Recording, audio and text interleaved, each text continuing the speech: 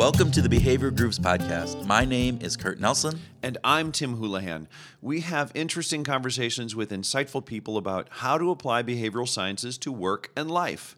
In this episode, we spoke with Linnea Gandhi. I have to tell you that she can sound very casual when she says she splits her time between advising companies and teaching MBA students. But don't let her casual tone fool you. Linnea is quite a remarkable person. She really is. After completing her undergraduate work at Harvard and an MBA at the Chicago Booth School, she went on to the Boston Consulting Group, then to Ideas 42, and since last year, she's operated her own consultancy based on the application of behavioral sciences. Her focus goes beyond biases to the methodologies of scientific measurement that are critical to professional and personal decision-making. Yeah, I have to say, I've been looking forward to this conversation with Linnea. During the past year and a half, she's really helped me understand some great ways of applying behavioral sciences in my own consultancy. When we caught up with her recently, she was busy preparing for a major presentation and was deep into reading a book on statistics. Statistics? Deep into statistics, Tim, really. It's pretty remarkable for a social psychology and philosophy major, I think. And she even waxed very poetically on a book called Success Equations, quoting lines from the book like it was Shakespeare. Whoa. She admitted to having a crush on statistics. Okay, way beyond me. All right. And she's putting all of this work into the field to better study the fundamental aspects of how we calculate decision probabilities. Yeah, amazing. She's also one of that very special fraternity of people who have co-authored a paper with Nobel laureate Danny Kahneman. The paper she co-authored with Kahneman, Andrew Rosenfield, and Tom Blazer is called Noise: How to Overcome the High Hidden Cost of Inconsistent Decision-Making. It was published in the October 2016 Harvard Business Review, and it's a terrific piece. If you have not read it, go out, read it. It's fantastic. Yeah. It shares the important lesson of how not to confuse biases with noise. You know, those things that we often refer to as chance variability. And Linnea calls that noise the invisible tax on profitability of corporations. The invisible tax on profitability. I love that. Yeah. We also talked about how humans are particularly challenged when it comes to grasping uncertainty and developing concrete probabilities around difficult to identify risks. What's really cool is that she's putting it to work in her consulting business with clients that, innocuously overreact to new data or recent market changes. And, we've seen this many times over in our own practices, Kurt. Exactly. When a day before we're going to launch a pilot, a client discovers that one of their competitors has made a change, and now the client wants to pivot their own message too. It's like, oh my gosh. We were told that you're likely to find Linnea nose deep in a stack of books. True. Or in a lively conversation with clients or students. Very likely. Yeah, and we also discovered that you might just run into her at an improvisational theater like Second City or at a dance recital with friends. Yeah. We discovered that Linnea's connection to music is through movement, like dance, and leaves singing up to people with better vocal cords. Just like me. That's what I do. I sit there and I just mouth watermelon, watermelon, watermelon. Well, we thoroughly enjoyed our conversation with Linnea Gandhi, and we hope you do too. Linnea Gandhi, welcome to the Behavioral Grooves Podcast. Thank you. It's a pleasure to be here. Oh, we are so excited to have you. This is so fun. How is the weather in Chicago today? Just out of curiosity. Crappy. No. I was just down there Wednesday. It's really not good. Sorry, go on. I was just down there Wednesday, and it was nicer on Wednesday. But, yeah. And it was sunny here today, but all things change. Okay, so we're going to get started with a quick round here for you. Ready? Yeah. Michelangelo or Monet? Monet. Ooh, she thought about that. Oh, good. All right. Life without a mobile phone or life without your laptop? Life without a mobile phone. Oh. Fixed itinerary or no itinerary for your next travel? I would choose something in between. Oh. I would start with a fixed itinerary, but have no sunk cost. Okay. Okay. All right. Okay. No sunk costs. I like that. The economics talking here. Yeah. Algorithm or human, which makes better decisions? Algorithm. Look at this. Wow. That was faster than Michelangelo. Or Yeah, Monet. you put more thought into Michelangelo or Monet than you did about humans or algorithms. So there's a reason behind that question. You've done some research in this. So help us understand your reasoning behind that. Why did you go so quickly to algorithm? Well, part of it is I right before this podcast, I was working on a presentation for tomorrow at a conference on that research. So it's so drilled in my head. But partly because with most decisions requiring, any decision that's just a computation can obviously be done by an algorithm. Mm-hmm. Any decision that more complex and requires judgment is likely best done by an algorithm, because algorithms at the very least have 100% reliability. Okay. Meaning, even if you model a human's judgment, even if I took you competing against an algorithm that models based on your historical judgment, that algorithm is probably going to do better than you because it's consistent by design. So merely by increasing reliability to 100%, I can also increase accuracy. Yeah. So having the algorithm lead the decision-making process is favorable in general. Is that a fair thing to say? As a gross generalization, yes. Yeah. Okay. Are there particular areas where you think algorithms are absolutely, or maybe absolute is too strong, but would have a strong preference that it would be much better for us to be using algorithms in some decision-making situations, and there might be other situations that we might favor human decision-making? An algorithm is useful when it is a computation. Okay. At the end, you have all the identified inputs and facts. You have a system for prioritizing those facts. That's just merely a computation. It's an exercise in putting things in Excel. Anything like that should absolutely just be replaced by algorithms. When you what would be an example? Sorry? What would be a good example of something like that? That's all computation. Yeah. What do I need to go buy at the grocery store? Okay. Based on my historical consumption. I mean, we have all the data on what I purchased over the last several weeks and what I tend to purchase week on week. That probably could be done as a computation. Not that I recommend it, because your tastes might change, and so that's probably not the best example. What about auto insurance? Sure. I mean, or underwriting or claims adjusting. To some extent, that could really be done by an algorithm. But it's really, the problem with the algorithms, the limitations is that it's only as good as it's been programmed, and it's only as good as the data you can put into it. And so I think the benefit of humans is that if the algorithm is imperfect, the human can look outside the algorithm to incorporate new information that just wasn't programmed in. But the problem with the human judgment is that when we look outside, we still may miss important inputs. We may find inputs that are completely irrelevant. And interpreting and combining those into an overall assessment and translating them to a scale requires so many steps in subjective judgment that often we will come up with different answers across time or between each other. Does that make sense? So that if you make the same decision with the same set of data as a human one day versus another day, you might get two very different responses where the algorithm is going to be giving you that same answer every time. Does that summarize that? Yeah. I mean, grading's a fun example. I have 2 TAs that grade papers with me. We'll have 180 essays to grade, which is terrible and not fun at all. If we're grading them, let's say on a scale of 1 to 5, even if we fully agreed on what does a 1 through a 5 mean, I may be systematically more lenient than some of my TAs, or they may be more lenient than me.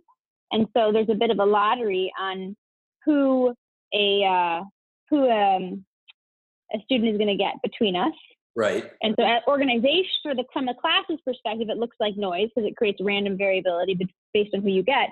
But even on a certain day, if my puppy peed on the floor and I had to clean it up, that may cause me to be in a different mood, or I just graded a phenomenal essay. So the next one I grade, I may think, oh, this isn't as good, and I may end up underweighting the score subconsciously based on ordering effects. So even within myself, there's a bit of a lottery that goes on as which lineage do you get when. An algorithm doesn't have any of the interjudge problem or intrajudge problem. So there's no lottery between TAs. It's just one algorithm. And there's no lottery in with that grader, whether it be me or my TA, of how they're feeling and how they're grading. Or the algorithm doesn't change based on the last case it saw. Right. We do. Oh. And so you had mentioned that the hard part of an algorithm is getting the algorithm right in the beginning, right? And so what making sure that that you're getting the right inputs, but you're also rating those inputs in the correct manner and providing that component. If that isn't done, what are some of the potential downsides of that? And you had talked about noise and being biased on noise, and so I'm assuming it has some intentional or unintentional biases or leanings, if that would be the case. Well, I mean, by definition, if an algorithm is reliable, then whatever pattern you programmed into it, if it's an algorithm, you'll see much more likely systematic bias than you would in a human. Because a human has some of this random variation. If I'm systematically biased one way or the other, you may not see it because the noise mitigates how much it stands out. What's great with an algorithm is if it is biased, you'll see it right away. Yeah. It's fixed, and you need to go in and change it if you find that bias to be problematic. But there's no noise to swamp the noticing that it's biased systematically.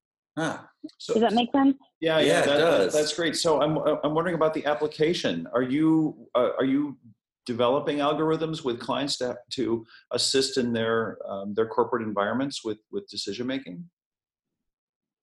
In some rare cases, yes, but more likely it's trying to turn man into a model rather than replacing man with model.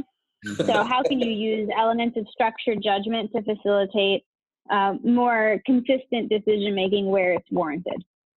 Very cool. And so what are some of so what are you working on today besides that? That's one piece of it, but what are some of the other things? Because you get to do some cool work. So I feel very fortunate to have a lot of different project areas that I'm invited to work on.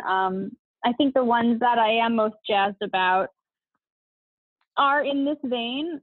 So I work with a financial services firm that does trading, and I work with some of the individuals there to improve decision-making around trading. Okay. I am not a trader. Don't show me a financial model. I won't understand anything about it. But what I work on with them is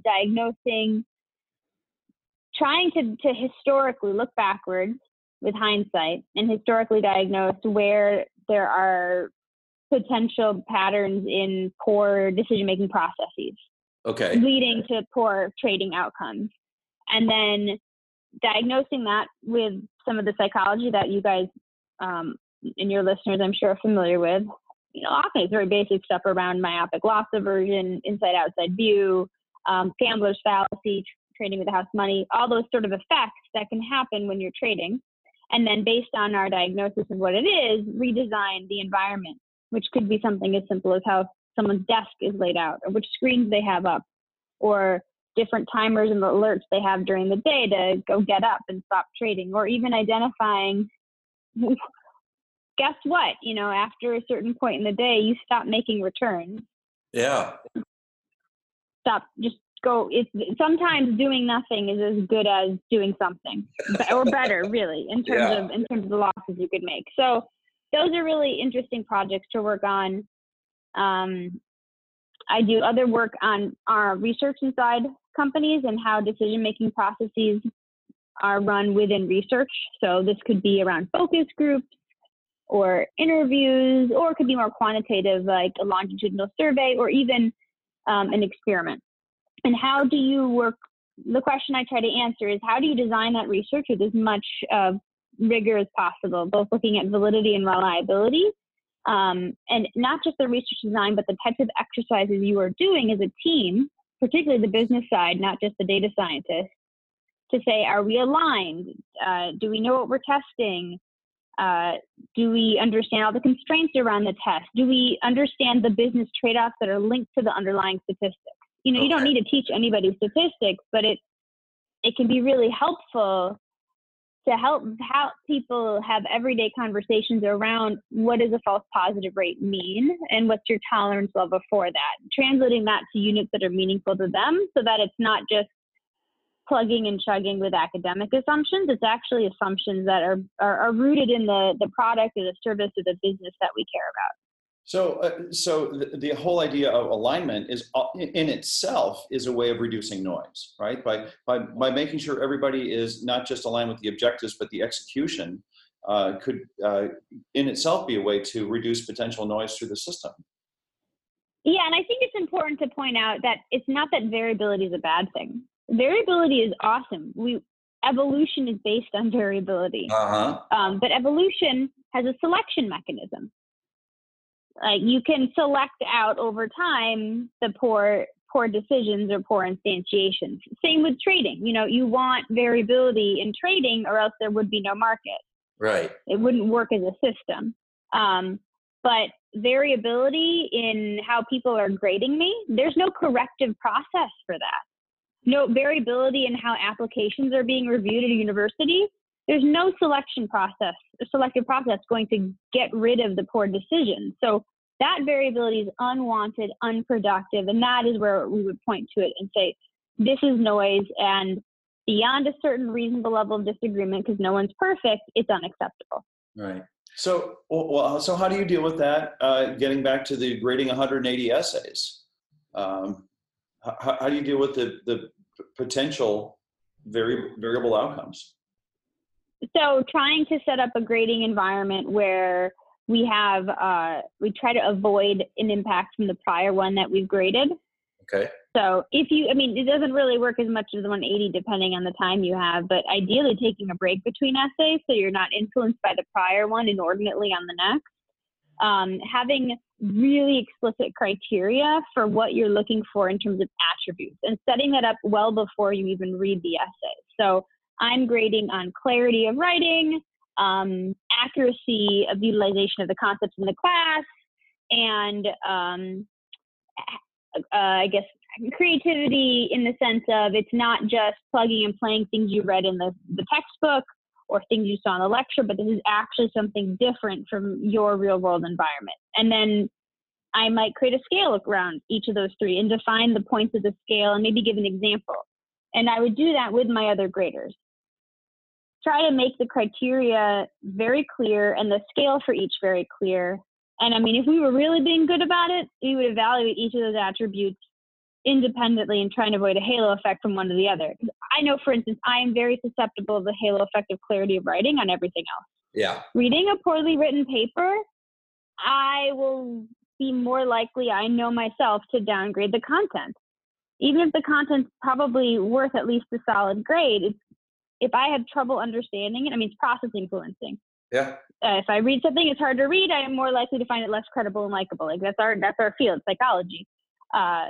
So trying to set it up where you're actually evaluating each of these attributes separately, each of the essays separately. So this idea of segregating the judgment down and avoiding getting to that overall intuition too quickly. Because that overall intuition can be highly influenced by the first interactions you have or the prior things you had, and you really want to get to at the end.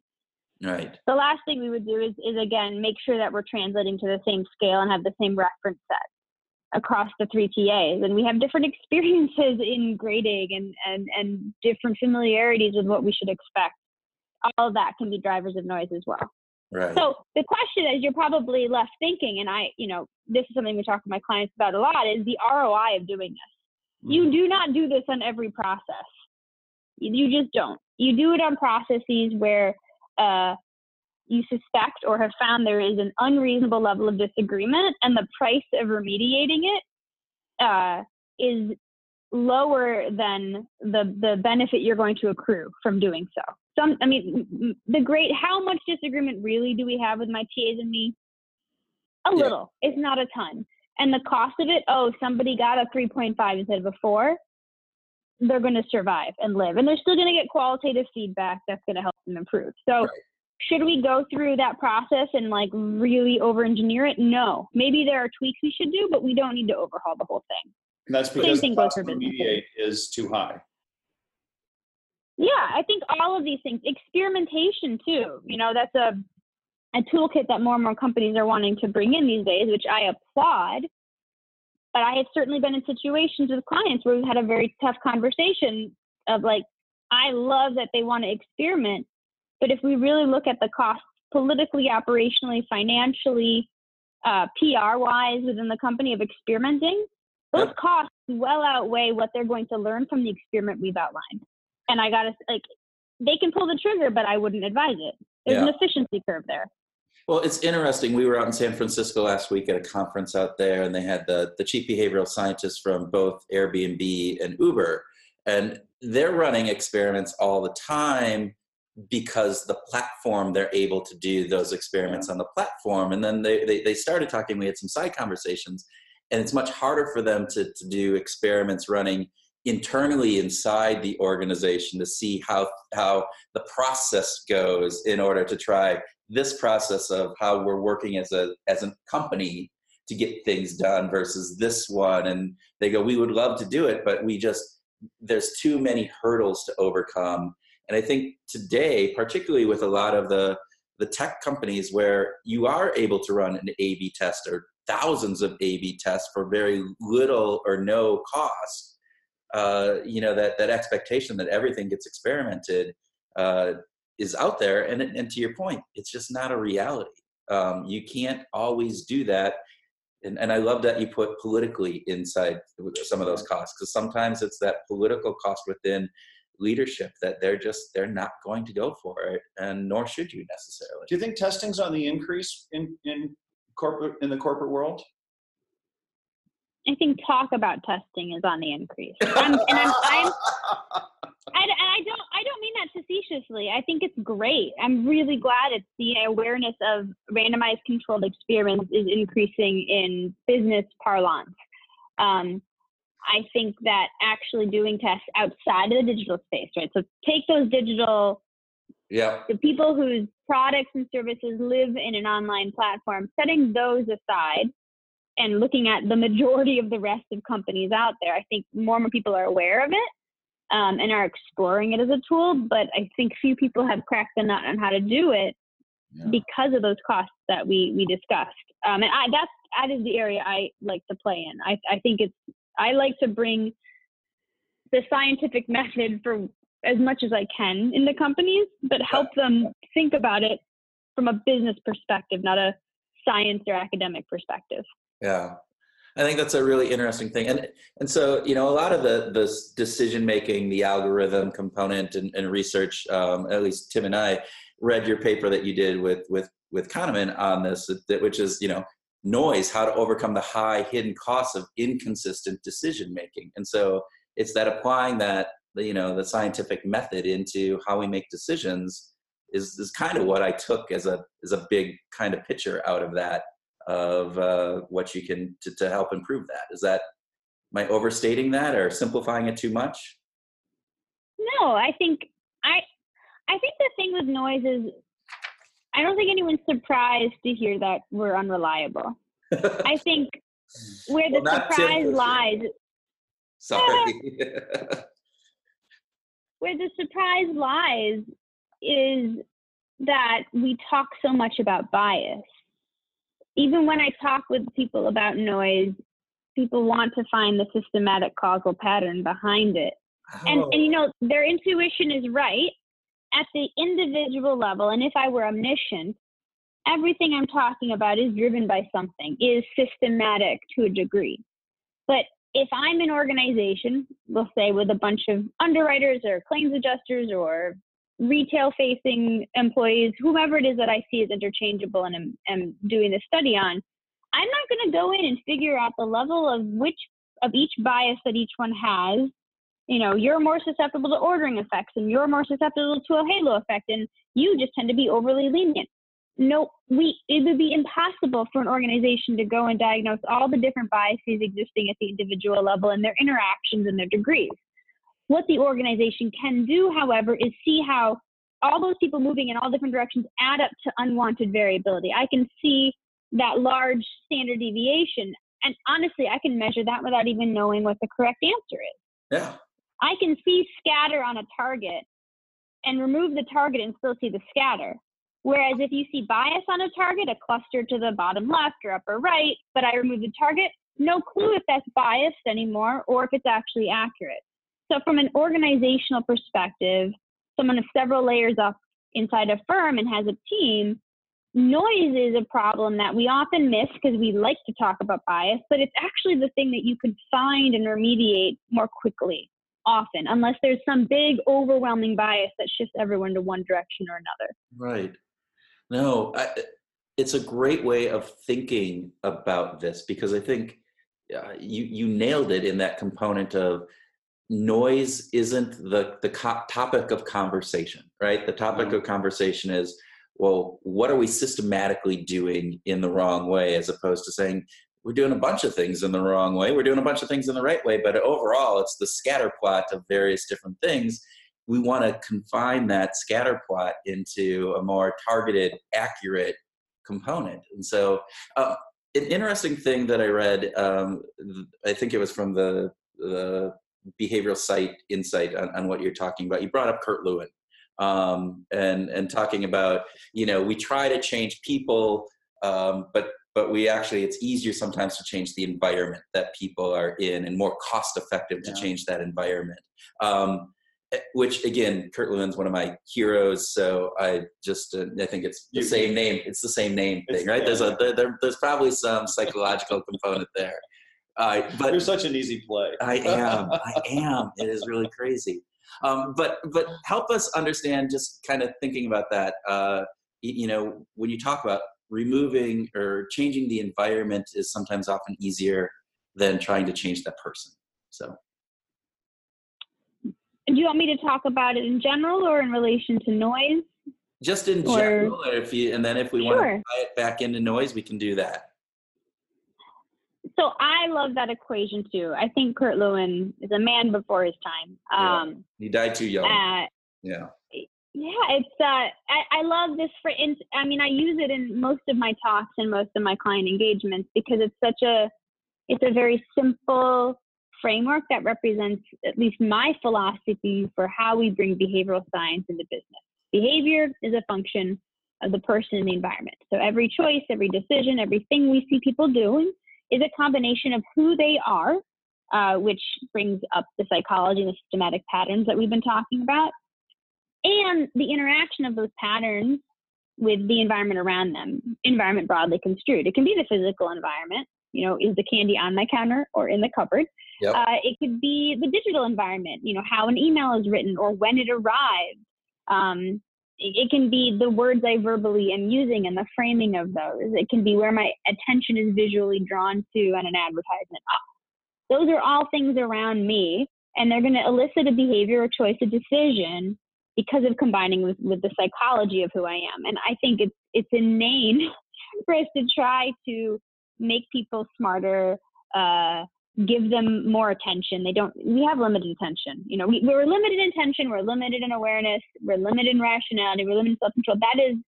That is biologically or physiologically the way we've evolved and the way we're built. I would rather accept that about people and make the environment designed to the way that people are built, rather than beat my head against the wall saying, this person's stupid, I need to get them to realize this is the right thing to do. Yeah. And I think in companies, and I think there's a trend away from this now, but the traditional way was throw another compliance training at them, make everybody sit through this, hour-long workshop, and not really thinking about maybe they're not doing the behavior you want because the environment engaging in that behavior isn't optimally designed for who they are.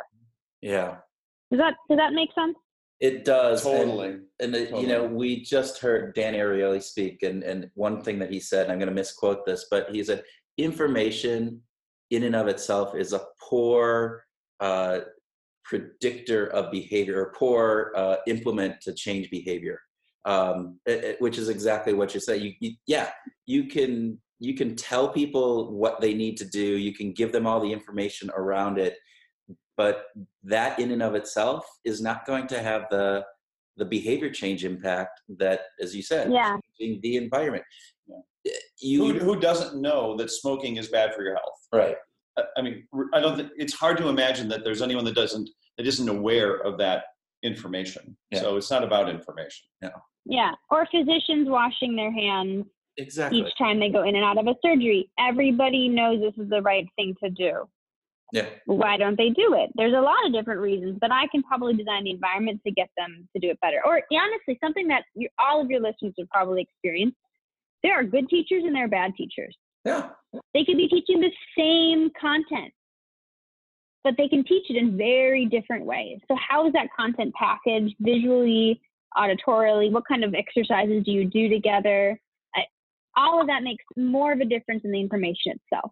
Yeah. And that's all that this framework is. It's very simple, but I think it's a way that we don't all. I think if people start, at least for me, when I live through the world thinking that way, I think I just make way better design choices for the people I'm interacting with. Yeah. That's cool. I want to get back to Kahneman. I'm just, Sure. let me just say that I've never had the opportunity to partner up with a Nobel Prize winner on a project, and I think it's pretty cool that we're talking with someone today, with Linnea, that's partnered up with Danny Kahneman. What was the experience like? What was it like writing that paper on noise? I've worked with him on a couple of different projects over the years. Okay. Client projects, interfacing with, in actual project management, as well as this paper. And I'm just reflecting right now to think of that those interactions were different at all. I think they were actually. So what's really I guess what's really interesting about Danny is he is very smart. Yeah. He's very, very, very smart. That's not going to come as a surprise to anybody, your listeners or you included. But he's also very humble. And I like his approach to collaboration, which took different forms based on whether we were doing client services and project management, running actual projects together, versus writing this paper, or on the project actually producing memos and content. Danny is very good about recognizing and lifting up the expertise of people around him. So when we were working on this project together, it always felt so good because, he carved out, he's like, Linnea, you are the expert at this piece, at this client services piece. Like, you manage the relationship, you do it, I trust your judgment. And then there were domains where we were like, all right, the psychology, yeah, that's Danny. So maybe I write a draft of something and the agreement is no sunk costs. Yeah. So I'll write it. And my favorite feedback for him ever was I spent all night once writing this big draft of a memo, 2 or 3 pages. And really, I tried to wear Danny's voice. He makes these bold, concise, these statements, he squeezed all the muck out of them. So the essence is just there. So, I literally spent all night trying to be Danny writing this. And I sent it to him. And he sends me a note like a day later with the new version attached. And we don't look at things in track changes as a rule. Okay. We just look at the new version, and it's like entirely changed. And he goes, Linnea, that was amazing. I hated what you wrote so much. It clarified my thinking and what I had gotten wrong, yesterday in talking to you. And I was like, I think that's a compliment. I love that story. It's what is great though. You work with him. He's super smart. He's super critical of his own work and your work. And he has no sunk cost for even himself. So you'll see him. What I just told you about me, he'll do his own draft, and he'll stay up all night. So he's working on a book project on noise right now that I'm project managing with him and Cass Sunstein and Live Siboni, and an ex-McKinsey partner now at INSEAD. And just to watch the way they write together, and he's very respectful that these guys have different expertise, and the way that they critique each other's work and build on each other's work. It's just very clear that Danny's very smart, but he's also very humble and very quick to say he doesn't know, probably to a fault. Because you'll just see these revisions after revisions after revisions after getting to that essence of a message and essence of the truth. being in that process is very painful. Yeah. Because it's such a high standard. It can be really hard, but at the end of the day, the output's going to be great. So honestly, writing the paper was similar to that. Any output Danny's involved with, he's going to put it through the ringer, and it's going to be your work he puts through the ringer and his work. And so it's really for me, it's a lesson in concision, which I am naturally not concise, and a lesson in what really needs to be said. What is the truth? Don't satisfice when it comes to the thoughts that you're putting out there and the ideas you're putting out there. You cannot satisfice. Well, and you mentioned this whole idea of not having sunk costs, and yet we know that memo that you spent all night writing, right? I mean, and the next day, there's part of you that goes, yeah, you're rationally going, yeah, I know, I get it, but there's that heart, right? You wanted it to be just so perfect. So you forget I've now worked with him for a few years, so on and off, and that starts to get you. It's like, all right, I know what I'm getting into. Yeah. I now send things saying, here you go, rip it apart. Yeah. And I'm like very pleasantly surprised when I get back, oh, this is great. I'm like, no, you didn't just say that. So now you're actually doing it to yourself then. You're going, wait, I got to look at this. No, well, yeah. I don't know. I mean, but usually, my PowerPoint slides is less critical of, because I think that's my domain. Okay. Writing and prose, that is his bailiwick. He's you've all read Thinking Fast and Slow. Yeah. It's the book that everyone buys and no one reads because it's so densely packed with knowledge. I think people don't have the patience to make it all the way through. They should. Yeah. It's so like there's wisdom packed in there, but he's been so precise with the language that you cannot be a lazy reader. Well, and it's so we just did a top 10 behavioral science books between Tim and me, and that was actually put outside of it in one of the classics. We said there are 4 or 5 classics. That's just a classic. Yeah. Read it. That's like the pre you got to do that. Just get off your lazy ass and read it. And the thing is, that's all we could say. With that book too, that I found is I've gone through it twice now, and I need to go through it a third time because to your point, every sentence, like the next paragraph is like a whole new nugget, and then you get a whole new nugget after that, and you skip over that, or you don't realize it in that first read, or it becomes so, to your point, so heavy that there's too much here, I can't finish this. You need to finish it, and then you need to go back into it, and then cherry pick. Just go and I've done this in some of the books where you just open up to a chapter and you start at chapter 12. And you start going through after you've read it, and you kind of go, oh, now you're seeing it fresh, and you're seeing it in a new perspective, and you get some insights on that. Yeah. The other thing I want to mention, you make me think of, that this year has surprised me as I've been, helping and watching him write this awesome book with Cass and Olivier, is he's not afraid of the data and statistics. In fact, I think his original training was in statistics. So we'll get like an email at 3 a.m. where he's like, I just worked out the mathematics of like, I just derived, and that doesn't deserve, or he's like, the thing we've been talking about, I just realized it's this basic statistical principle of blah, blah, blah. And I'm like, I don't know how he's like working out all this Gaussian mathematics. He's like, the reader must understand this. It's so important, which he's right at, but no one will read it. Yeah. And he knows no one will read it, but he's like, it's so important. You just forget it's versus someone who has achieved so much in their career and might have an analyst do something, or we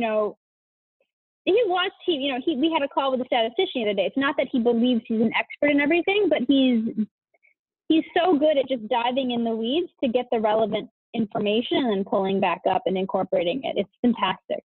Well, and you said he's a super smart guy. And so, that part, and what I just heard you say though, is like, he's not just applying the statistics, he's taking those statistics and saying, this is how we interpret this component of it. And this is how this, as you said, everybody needs to understand the Gaussian, mathematics around this. And a simple statistician may not, they could run all those numbers, but they're not going to put those correlations together like he is. And so it's why he is who he is, right? I guess so.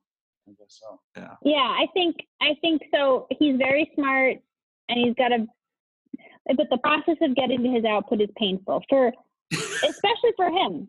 You know, he loses sleep over it. He doubts himself. That's not a surprise. You read about that in Michael Lewis's book. Yeah.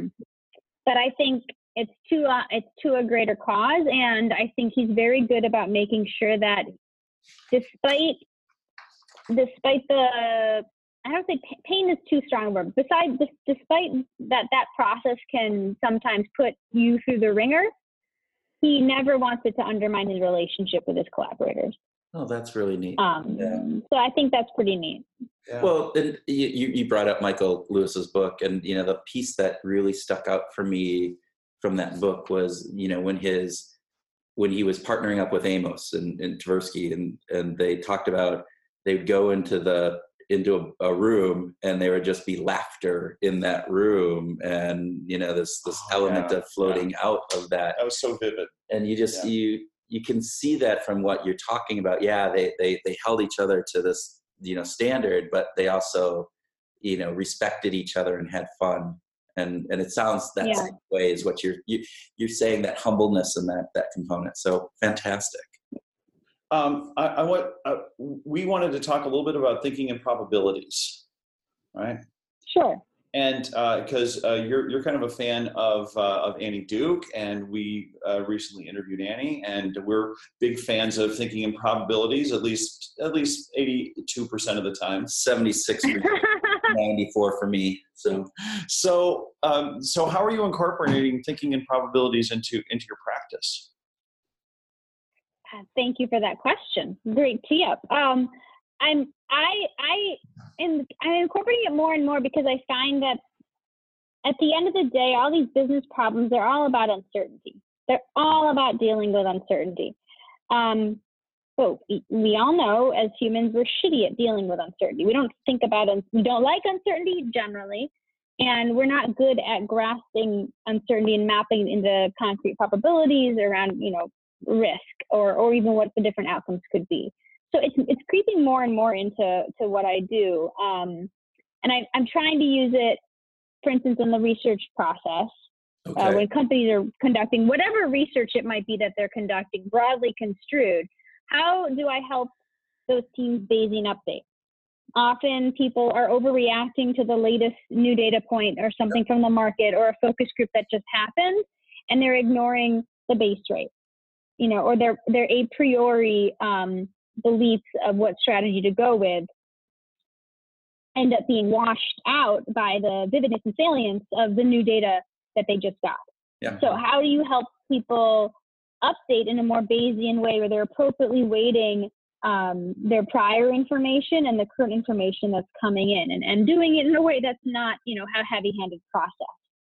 So thinking about that kind of thing. Or when we're running experiments, especially thinking about things in terms of probabilities. How do they understand probabilities of false positives and false negatives? How do they understand that just because we're running this doesn't mean we're actually proving anything? Right. We're just reducing, depending on the outcome, we're reducing the uncertainty around X being true or not. Or some of the work I'm doing, I'm looking into, I may be doing some supply chain work in the future. And with supply chain, when you have logistics and transportation, everything's probabilistic at the very least because the ecological uncertainty in the world around you, let alone the uncertainty in whether the driver's going to get there on time because they've been sleeping, or whether the person putting the goods on the truck is going to do it on time because of other things happening on the goods standpoint, or whether if I give you a prediction that I need you to ship 10 items a week, if that's an average, that may mean some weeks I need all 10 to happen on Monday. That may mean some weeks I actually need 15 or 5. And am I writing my contracts thinking not just about the mean, but the variability, and matching with people who can transport these things and can handle that variability? Or do I not care if they can't handle it because for me, like if I think about my priorities and the probabilities I care about, on time isn't as important to me, or is it? So thinking about all the different probabilities of the outcomes I care about in this transportation ecosystem, and all the different uncertainties I can control and can't control, and how do you write that into a contract? Yeah. So people don't get pissed off. How do I price that? How do I allocate that across geographies? Because it's not like I just have going from point A to point B. I might have 1,000 different origins and destinations across the U.S.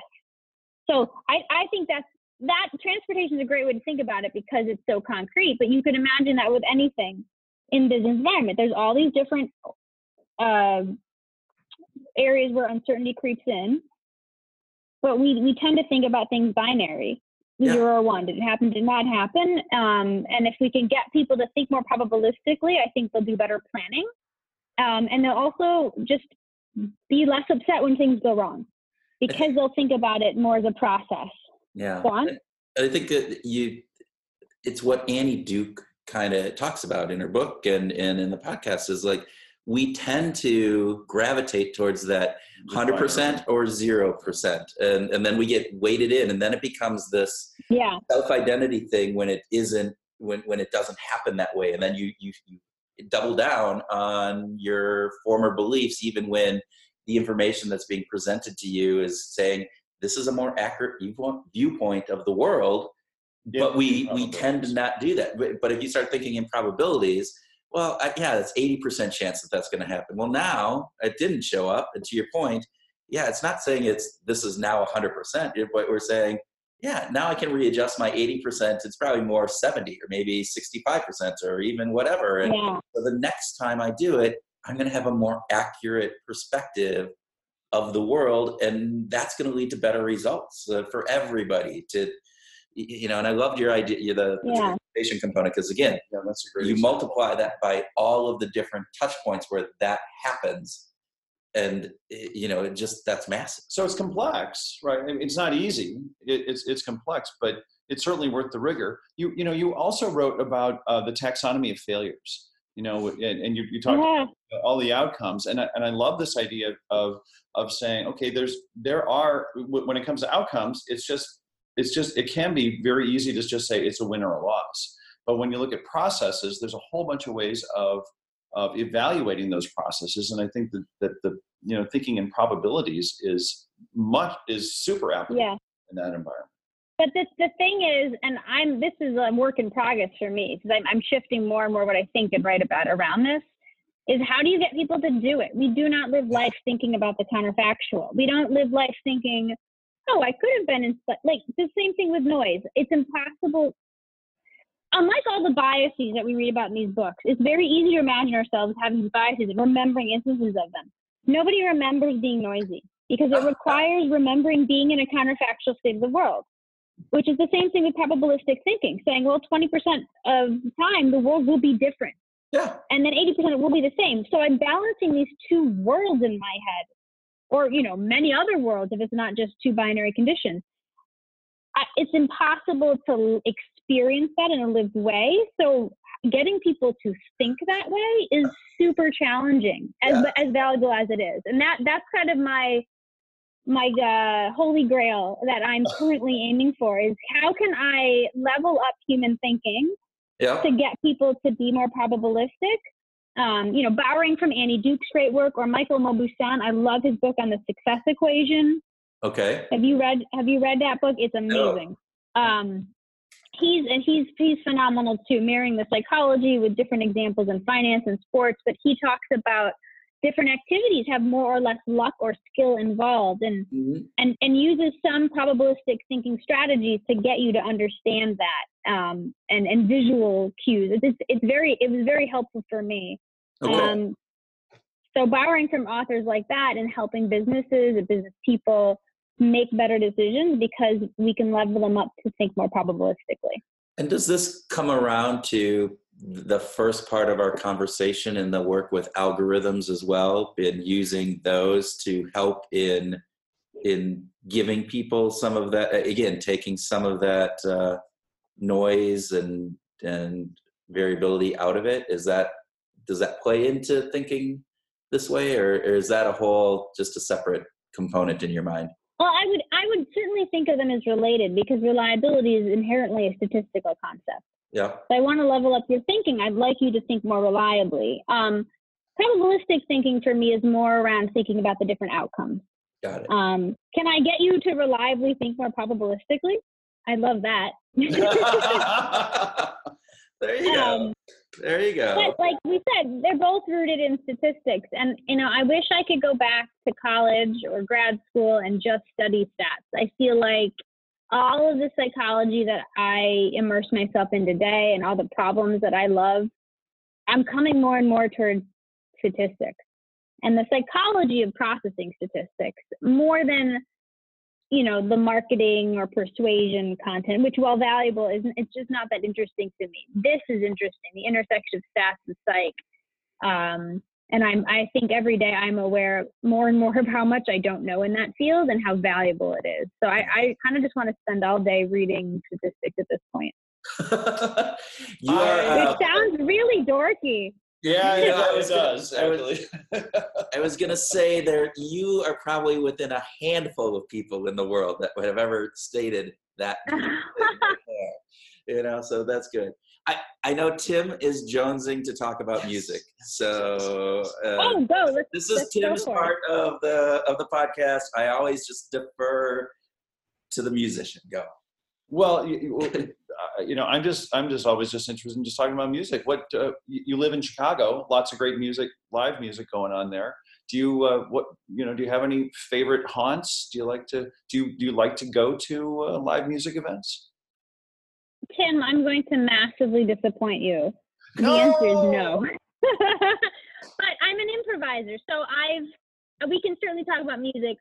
My passions, though, are more physical. I like dance, improv, the more multifaceted. Not that music is not multifaceted. I don't mean to say that, but that's more of the realm I play in. Part of the reason, Tim, I hate music, I don't hate music, but I don't appreciate it well enough, is I am tone deaf.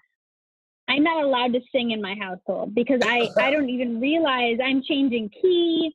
So I'm not a good musician. I'm really shitty. I mean, take me to karaoke and it's embarrassing. I can kind of rap, but that doesn't require carrying a tune. Yeah. Okay. Note to self: when we're in Chicago, we aren't going to we won't do karaoke. We'll skip. It's funny because when I have been banned from singing in my house as well. My kids come up and they're like going, "That is not. You are just off." And I'm going, "No, I wasn't. I was perfect." No, you were off. I know. And they're 8 and 12. Yeah. My dog just cocks her head. She's pretty talented. And my husband, of course, was an a cappella singer in college. Did a world tour and everything. So I'm definitely banned in my household. I'm she's like, just don't sing, just stop. And I'm like, but I love Billy Joel's For the Longest Time. I love that song. I could belt it all the time, but I'm really not allowed to. It's painful for people around me. But you're using music. I mean, dance doesn't require. I mean, I think about more modern. Oh, it's helpful. Parabolas, and there's plenty of dance troupes that do not rely on music per se. But do you feel like music and dance are are closely tied? Oh yeah. So I should say it's not that I'm not a fan of music. It's really that I'm not allowed to make music. And I actually find, and I don't know if you guys have this, but especially with the art, or probably with anything, I appreciate consuming it more if I have been a producer. Oh. I think I see and I hear and I pick up more. The experience of consumption is much more rich. So with improv, when I would watch a show prior to having taken 3 years of it, and then after, I see much more and enjoy it in a different level now. Music, I've just, unfortunately, because I suck at it, I've never really been able to. I definitely enjoy listening, but I know I don't appreciate it the way my husband does.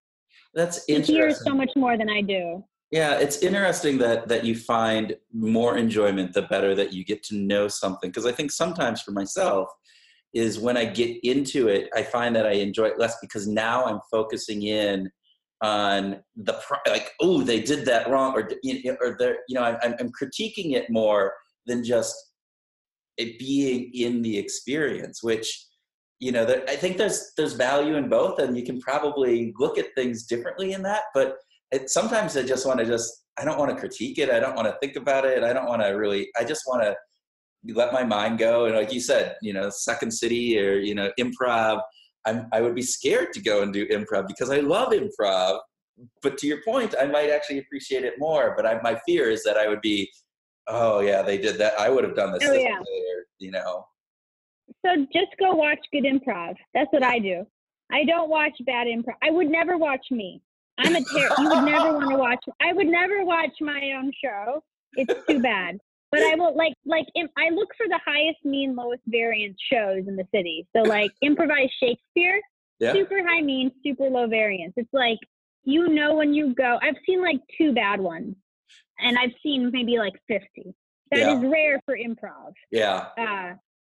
So I think I actually agree with you. I just decided I'm only going to see ones that are good. So I'm not criticizing. I'm like, oh shit, they did that. Whoa, they pimped each other. Ha ha. I can appreciate it and it's good. There you go. And I have to say, you are probably the only person, again, or a handful of people in the world that ever has said, I go to see, improv shows by their variability in their the statistical mindset of how you pick. There you go. That's pretty great. It's wonderful. Well, I'm a wannabe statistician. That's what it is. I know. I guess so. There you go. So get up. Too bad. God damn it! Start reading those statistical books. I know. There's a great book that I'm reading called let me get the exact title for you. It's Statistics as Principled Argument by Abelson. It's like, it's amazing. There are people are gonna love it or hate it. But like I'm writing quotes in the back that he says like, we must resist the temptation to claim systematicity unless chance explanation is insufficient. I mean, isn't that amazing? Are you swooning? Listen. A null hypothesis test is a ritualized exercise of devil's advocacy. All right, for people, I read this and I'm like, this is amazing. Our causal claims can be CRISPR. Like, it's just, the phrases are amazing in this book. So you're I'm just hugging the book right now. We're actually seeing video of Linnea right now, and she is like in full. I love this book. Of this is great. I have a crush on statistics. Yeah. Anyway, it's bad. So you have a stats crush, huh? Huge. I have a statistician who works for my company, and on and off. And my husband knows about this, so it's fine. But when my colleague and I are talking with him and getting his advice on stuff, we're like, oh my God, Julian, say that again. Oh, that was amazing. We're like writing it down. Like he talks like this guy. And not every statistician's like this. I feel very fortunate to have found some amazing authors and friends. But I think a good statistician is worth like 10 psychologists. Wow. Oh, all right. Yeah. Okay. Anyway. Well, I think on that note, 3 tips. We have to ask the 3 tips question. So, if you were to give our listeners 2 or 3 tips, we'll 2 or 3 tips here of ways that they can improve either their thinking, how they show up at work, how they show up in life. What would those 3 tips be? Look for disconfirming information. Okay. Love it. An easy way to do that is if you have a question and you're typing into Google, before you hit search, reread the way you phrase that question. Okay. Are you looking for answers to confirm or disconfirm? Example being, I did an ice bath the other week. My friend is getting into all different alternative therapies. So I was like, all right, I will go dip myself into a bucket of ice. But I was worried it might be bad. So I Googled, are ice baths dangerous? Oh. What kind of hits do you think I get from that? I get ones that confirm that point of view. Versus if I said, are ice baths safe? So maybe do both. So tips to listeners would be, if you really want to learn, test, whether you're confirming or disconfirming your starting point of view. Okay. Because we all, that's a big one, I think. Love it. Okay. Number 2. I think number 2, if you don't write it down, it doesn't exist. I like it. I've stolen that phrase from Professor Linda Ginzel, at Chicago booth. She has a book on leadership that literally just came out. So if you like that phrase, check out her new book. But I really like it because it. Sorry. Linnea, what's her new book? It's got. I don't know it off the top of my head. Linda Ginzel. I want to make sure I get it completely right. I believe it's on leadership capital. Okay. We'll look it up. We'll put it in the show notes. We'll look it up. Yeah. We'll look it up. Look it up here. But it just came out literally yesterday. So what I like about that phrase, though, if you don't write it down, it doesn't exist, is it helps combat hindsight bias. It helps combat ignoring base rates. It helps combat a lot of these biases we have around statistical thinking come from not having data. Yeah. If you don't collect the data, you won't have the data. So collect the data, write things down, track things over time. Okay. And I think the third thing would be take a statistics course. And fall in love. Yeah. And fall in love. That's great. Wow. I tell you, I have to tell you, I'm going to have a hard time falling in love with statistics. I just don't think it's going to be a natural romance for me. She's cradling her book.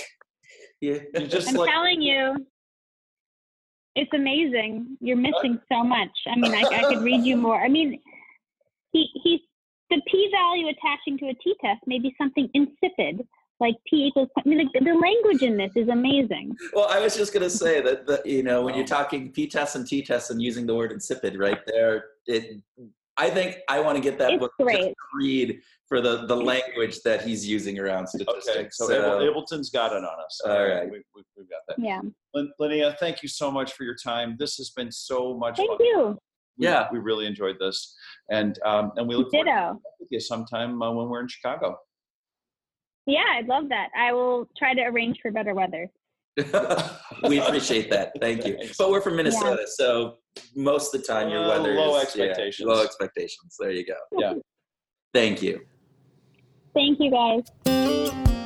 Welcome to our grooving session, where Tim and I groove on what we learned from our Behavioral Grooves interview, have a free-flowing discussion on some of those topics, and whatever else comes into our foggy brains this early morning. Yes, it is an early morning. Yeah, so we...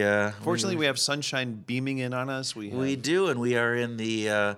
Studio Behavioral B. Grooves East, right? And, Right. and looking out at a beautiful setting of birds on bird feeders and a beautiful morning. So yeah. All right, so Tim, what do we want to talk about with Linnea? She brought up a lot of great points. Oh, she had so much. But what were the key takeaways for you? Noise versus bias. Oh my God. Right? Yeah. When what really struck me was when she said, it's easy to identify the biases. Right. Like we can get to the biases pretty quickly.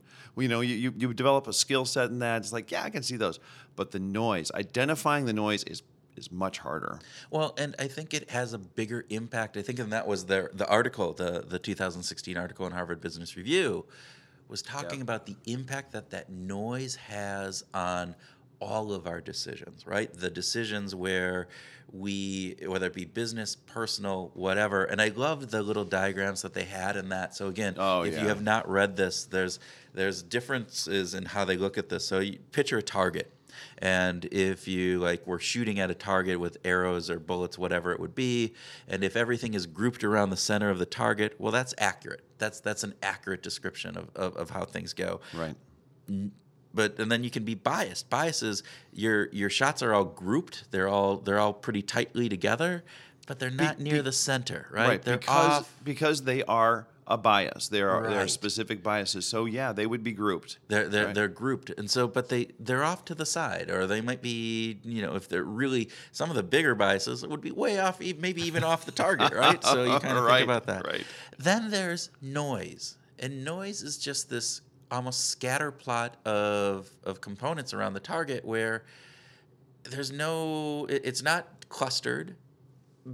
It all hits the target, but it's all kind of all over the target. In fact, if you remove the target, it makes no sense at all. Right. Without the target, you have no idea really what's going on. And so that noise, and particularly if you're thinking about this from decision making and various different things, that noise adds this whole confusion as to which is the accurate component. What is right? How do you get to making a good decision on pieces? Because you don't really have the information to be able to do that. And we make assumptions based on that information. And so therefore, we might assume that these pieces over here are this whole component and various different elements. So one of the things that really strikes me is that, and we've had this conversation several times recently about challenging decisions, like making difficult decisions. Again, thinking future, thinking high risk. I'm thinking like healthcare. Right. Healthcare is a complex. Deciding what healthcare plan to go with is a complex decision. I just had to re-sign up on my healthcare too. That was and you do it once a year. Yeah. At best. I mean, ideally you do it. I mean, I look at healthcare as something. All I want to do is get in, sign up, and hope that I don't have to make that decision again forever. For the rest of my friggin' life, I don't want to make that decision. Oh, no kidding. But of course we do. Right. So the thing that is so great about our discussion with Linnea is that she reminds us algorithms could do better. Yes. Algorithms could help us because there's a lot of noise. We are influenced by a lot of things. There's a lot of bias. There's just a lot of noise, a lot of confusing things that make these decisions particularly difficult. And an algorithm could actually help us. Right. And so in using that health decision component, right, as an example, what are the factors, what are those important factors to you? And so does the doctors that are in the network matter? Price matters. Do you have children? coverage Do you have, matter. Yeah. Children, not children. There's a whole number of factors that go into the decision making, and the information that we have about any one of those can be accurate and can be helpful, or it can just create additional noise in that whole decision making process. Right. Algorithms, by looking at them and being able to take a focus of being able to say, all right, let's look at the important things for you, building that algorithm, even if we don't actually build an algorithm, if we go through that process, because sometimes we get caught up in our own emotional component. Well, yeah, I want to make sure I have my doctor in there. And does that outweigh the amount of cost that gets associated with that, or the types of coverage, or various other factors that go into it? And so you have to weigh all of these factors, and it just leads to this really difficult decision. Well, George Lowenstein and Sarah Bhargava actually wrote a paper on how we get influenced by the color and the names of the plans. Like if the insurance provider puts colors on plan A, plan B, that influences how we decide. And then if they call it the gold or the silver or that influences whether or not it's actually good for us. Well, it's framing, right? We've talked about framing a bunch. That's right. And so framing influences how our brains then process that information. So yes, and if that is accurate for us or inaccurate for us is an important piece. That's right. It could just be noise. It could just be noise. Very cool. Yeah. Okay. How about you, Kurt? What caught your attention in our discussion with Linnea? So we go back to testing, right? Oh yeah. Testing, test. And I think it's an important piece, right? And particularly within organizations not wanting to necessarily go through and do tests, particularly when those tests can be difficult to do. We've talked about this multiple times. Yeah, it's hard, and yet I think she said something along the lines of, "It's just start." There was still sort of this mentality of just start, just do something, try something, just try something, and then you can refine. And I thought that's an important element for us to recall, to keep in mind, especially for the junior behavioral scientists who are working in organizations. Junior behavioral scientists. I'm thinking of those 1950s films with Johnny, good job, you're a junior social scientist. 19. Oh my God! You're going back to the Kurt Lewin era of the 1940s, and she brought up Kurt Lewin, who again is one of my favorite researchers in this area back before it was behavioral science and it was social psychology. Actually, I don't even know if it was social psychology at the time. But he is, again, some of the work that Kurt Lewin has done, if our listeners have not researched him, just Google him. Did a lot, and he died way too young. He died when he was 56 or so. Yeah. Had emigrated over from Germany because of the war and various different pieces, and ended up, his name is Kurt, and it's spelled the right way, K-U-R-T. And he ended his career. He was at the University of Iowa. Go Hawkeyes! It was so Yeah. he's near and dear to my heart. After being at Stanford, I think, for a while. Which okay. then shows he moved to Iowa, where it's really cool. No, but he had a change methodology that he talked about, which was this element of thinking about change in this. We have to unfreeze our habits and behaviors and actions, and then the change can happen. And then we need to freeze the new change into place. So it's this unfreeze, change, freeze model, and it's a very simplified model. But if you think about it from a behavior change perspective and all of the additional work that and research that we know now, it still applies. We have our habits, we have our routines, we have our status quo. We have to break that. We have to unfreeze ourselves from those habits and routines and status quo components that we get ourselves stuck into. We then have to change, and then we have to reformulate that. So, So this is a precursor to B.J. Fogg's work or James Clear or Charles Duhigg, all of those. They're standing on the shoulders of a guy who pioneered some really, really great work. And you think about that, he was doing this work in the 30s and 40s, and if he would have been around another 15, 20 years, the difference that could have made, it was amazing. And then go ahead. Well, I just have to say that his formula, Lewin's equation. That's where I was going. Okay, you go. Behavior is a function of the person in the environment. Oh, yes. So context matters. Snap. I love it. And I love that it's actually a mathematical equation that he has. It's a simple one. But if we think about this from the perspective of, so behavior is driven by the person, which was a big component. Is it personal? And this was back in the day of Skinner and various different things where the person was taken out. It was all about just reinforcement and a little stimulus. And stimulus and environment and behavior and reinforcement. I said again and again, I'm reinforcing that component. But as we think about that, bringing that person into it, bringing that person's personality, their history, their mindset, and tying that in with the environment and the world that they live in, fantastic. It is. It's fantastic stuff. Yeah. Okay. All right. What else? How about thinking in probabilities? We don't.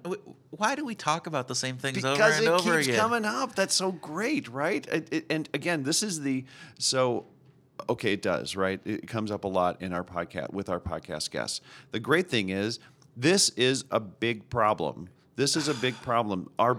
Our black and white thinking in the world today gets in our way.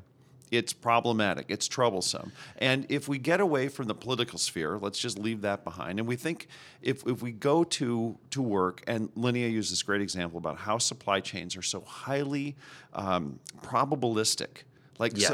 You can actually do the statistics on supply chains because you can map out every step of the way. Path A, path B. You can identify those and assign probabilities to those things. But we don't. We don't because, for one thing, it's hard. It takes some intellectual rigor, right? And most people are not trained as statisticians. No, and even our brains are lazy. I will make that statement. Check. Got it. Our brains are designed. They take up they consume the most energy of any component of our body for the actual amount of weight that they are. It's 3% of our overall body consumes about 20% of our energy. So our brains have been evolving in order to, limit the amount of computational components that they have to Conserve do. energy. Conserve as much energy as possible. That's a good thing. Right. That is a good thing. But it lends fabulous. itself into some of the biases and some of these issues that we fall into. One of them is this probabilistic thinking, because it is, as you said, hard. It takes up a lot of cognitive resources. Those cognitive resources then, are things that bring up that energy, and so we do everything we can just to kind of simplify those. And we simplify them in ways that aren't always correct. And we go to the 100%, or we go to the 0. We go to that black and the white. It's harder to keep that component in our brain of thinking, is this a 70%, an 80%, Right. It's hard. 68%? But the more that we can do that, the better it lends itself to how we make decisions throughout our life. Annie Duke talked about it. Linnea talks about it. We've had multiple other guests talk about this. Yeah. So I think for our listeners, it's how do we go about how do we go about in getting ourselves to think more like this, to think more probabilistically? I think part of it is that we need to decide, we have to have some rules in our lives about when we actually need to apply more deliberative thinking, right? That when we need to engage that system too. We need to have some kind of guideline that says, wait a minute, wait. This situation that we're in right now, we actually need to stop and slow down a little bit and think more deliberately about it. And not just rely on those heuristics, Right. and these rules of thumb that we have to snap through decisions, and especially at work, especially in the business world. Well, even in our personal lives. I mean, I think this applies across It certainly work. does. It certainly does. This is really work and life, right? Which is what that's what so this amazing. podcast is all about, is applying these principles to work and life. You're just a guru to this morning, aren't you? My brain is still really fuzzy from lack of sleep. The tea has not hit in yet. I don't know. Too many 9-year-olds, huh? Birthday party. 9-year-old birthday party yesterday. 10 screaming kids and a magician. Okay. What else? What else? Anything else? Because I wanted to talk about music. Of course, you want to talk about music. We always end with music, and I'm Man. actually, Are you getting to like it? Like is a little hard. I will tell you though that I'm feeling more comfortable. Come on, man. We're with 35 talking- episodes into this. I am more comfortable with talking about music at the end. It's Okay. We have frozen my new behavior in that this is an expectation. Oh. And so my start was, this is all weird, and then I had to change, and now I'm starting to freeze into this new status quo. How about that? I love Bringing it. Lewin into this whole thing. Okay. Kudos for that. Okay. Well done. All right, so music. What do you want to talk about? Well, Linnea talked about we big, loud, and clear. Like her experience in music is through movement, right? Yes. Dance, improv, things like that. She's all about movement. But she did mention Billy Joel's "The Longest Time," The Longest Time. which is such a delightful tune. It is. This throwback to '50s bebop, and it's a great tune. But while we're on this idea of Billy Joel, what is your favorite Billy Joel song? All right, I'm going to be really bad. And you don't have to have just one. You can have 6 favorites. That's okay. Well, I do. I mean, Billy Joel's a great artist. Love Billy Joel's work.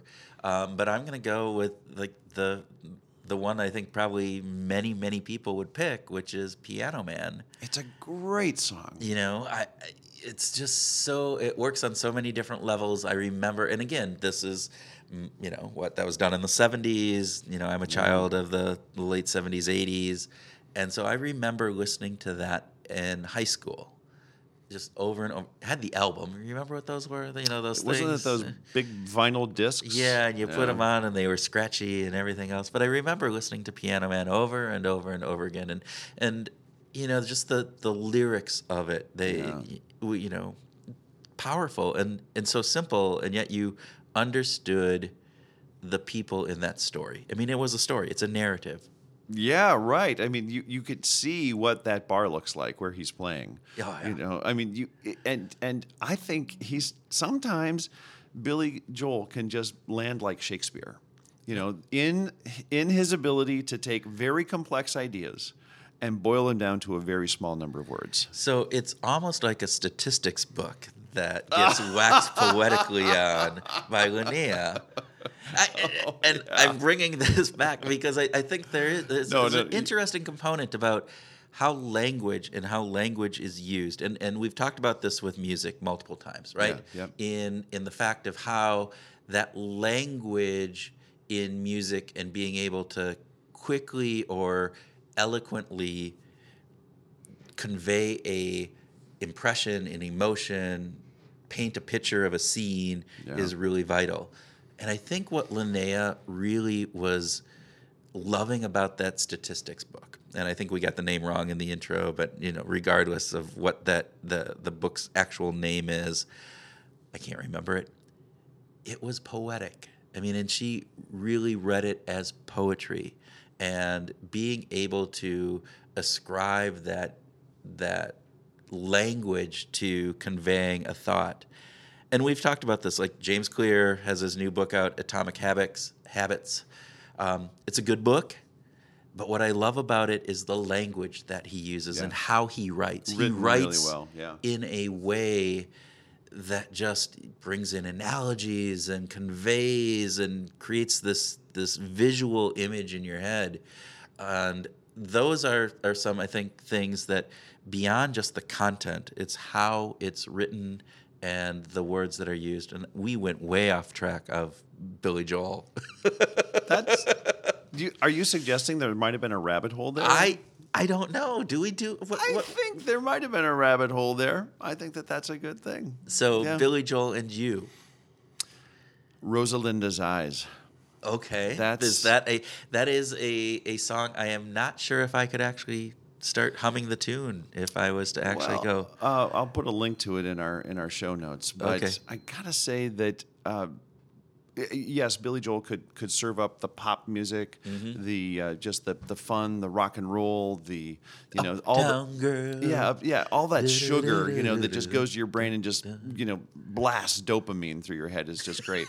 But he was he was an artist around narrative. He's still alive, an artist that excels at narrative. And Rosalinda's Eyes is a story of a not so successful musician who plays in Spanish Harlem and is in love with this woman named Rosalinda, and they have a good relationship, but it's not like the best thing that you've ever experienced. And he's not the best musician ever in this story, and to convey that middling ground is so wonderful, right? But he, even with all that sort of middling in terms of the quality of the relationship, he has this tremendous adoration for her, and it's Rosalinda's Eyes, that he is just so fond of. And I love that. I love this idea that it doesn't have to be the best. So many, again, talk about easy versus the automatic versus the deliberative. The automatic, the easy, the lyric is, "This was the best night ever." Right. This was the greatest thing that ever happened to me. You are the love of my life. Easy. That's the easy story to tell. The deliberative, the more difficult story to tell is, you know what? I'm just an okay musician. And you know what? We have a little bit of a rocky relationship, but every time I think of you, I think of your eyes. And that's amazing to me. That, I think, is a complex story to tell. And he does it. Billy Joel does it beautifully with Rosalinda's Eyes. So I think we're probably the only podcast in this entire world we are the only podcast in the entire world. No. Oh, no, there's more? Okay. There's a lot more out there. We are the only podcast in the entire world that can talk about Billy Joel music and bring dopamine into the conversation about how Billy Joel's lyrics release this little sugar cube of dopamine or whatever the words you used. It's wonderful. This is why I like the music talk. I think this is why I have frozen back into this new acceptance of our talk of music, because we're bringing in this element of and then it's the automatic versus the The system deliberative? 1 versus Yeah. system 2 Yeah. in thinking about music. I've totally adopted Caroline's Webb's approach on that. I just love automatic and deliberative. I think it's very great too. So, all right, any other rabbit holes we want to go down? No, but I want to reiterate, Kurt. I think we've actually already talked about this, but we're now being listened to in more than 85 countries. I want to just thank everybody. Yeah. We actually were recently named one of the top 5 behavioral science podcasts by FeedSpot, Yeah, which was Cool. a fantastic accolade for us. It made us both smile from ear to ear, although we do that quite often when we do this podcast. But that's a special thanks to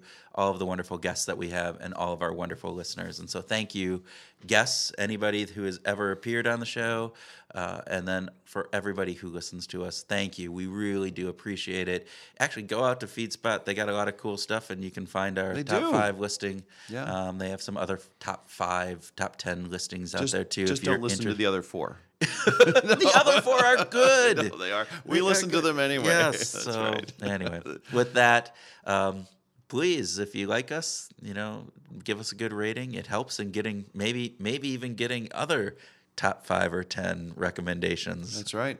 And so we appreciate that very much. Thank you.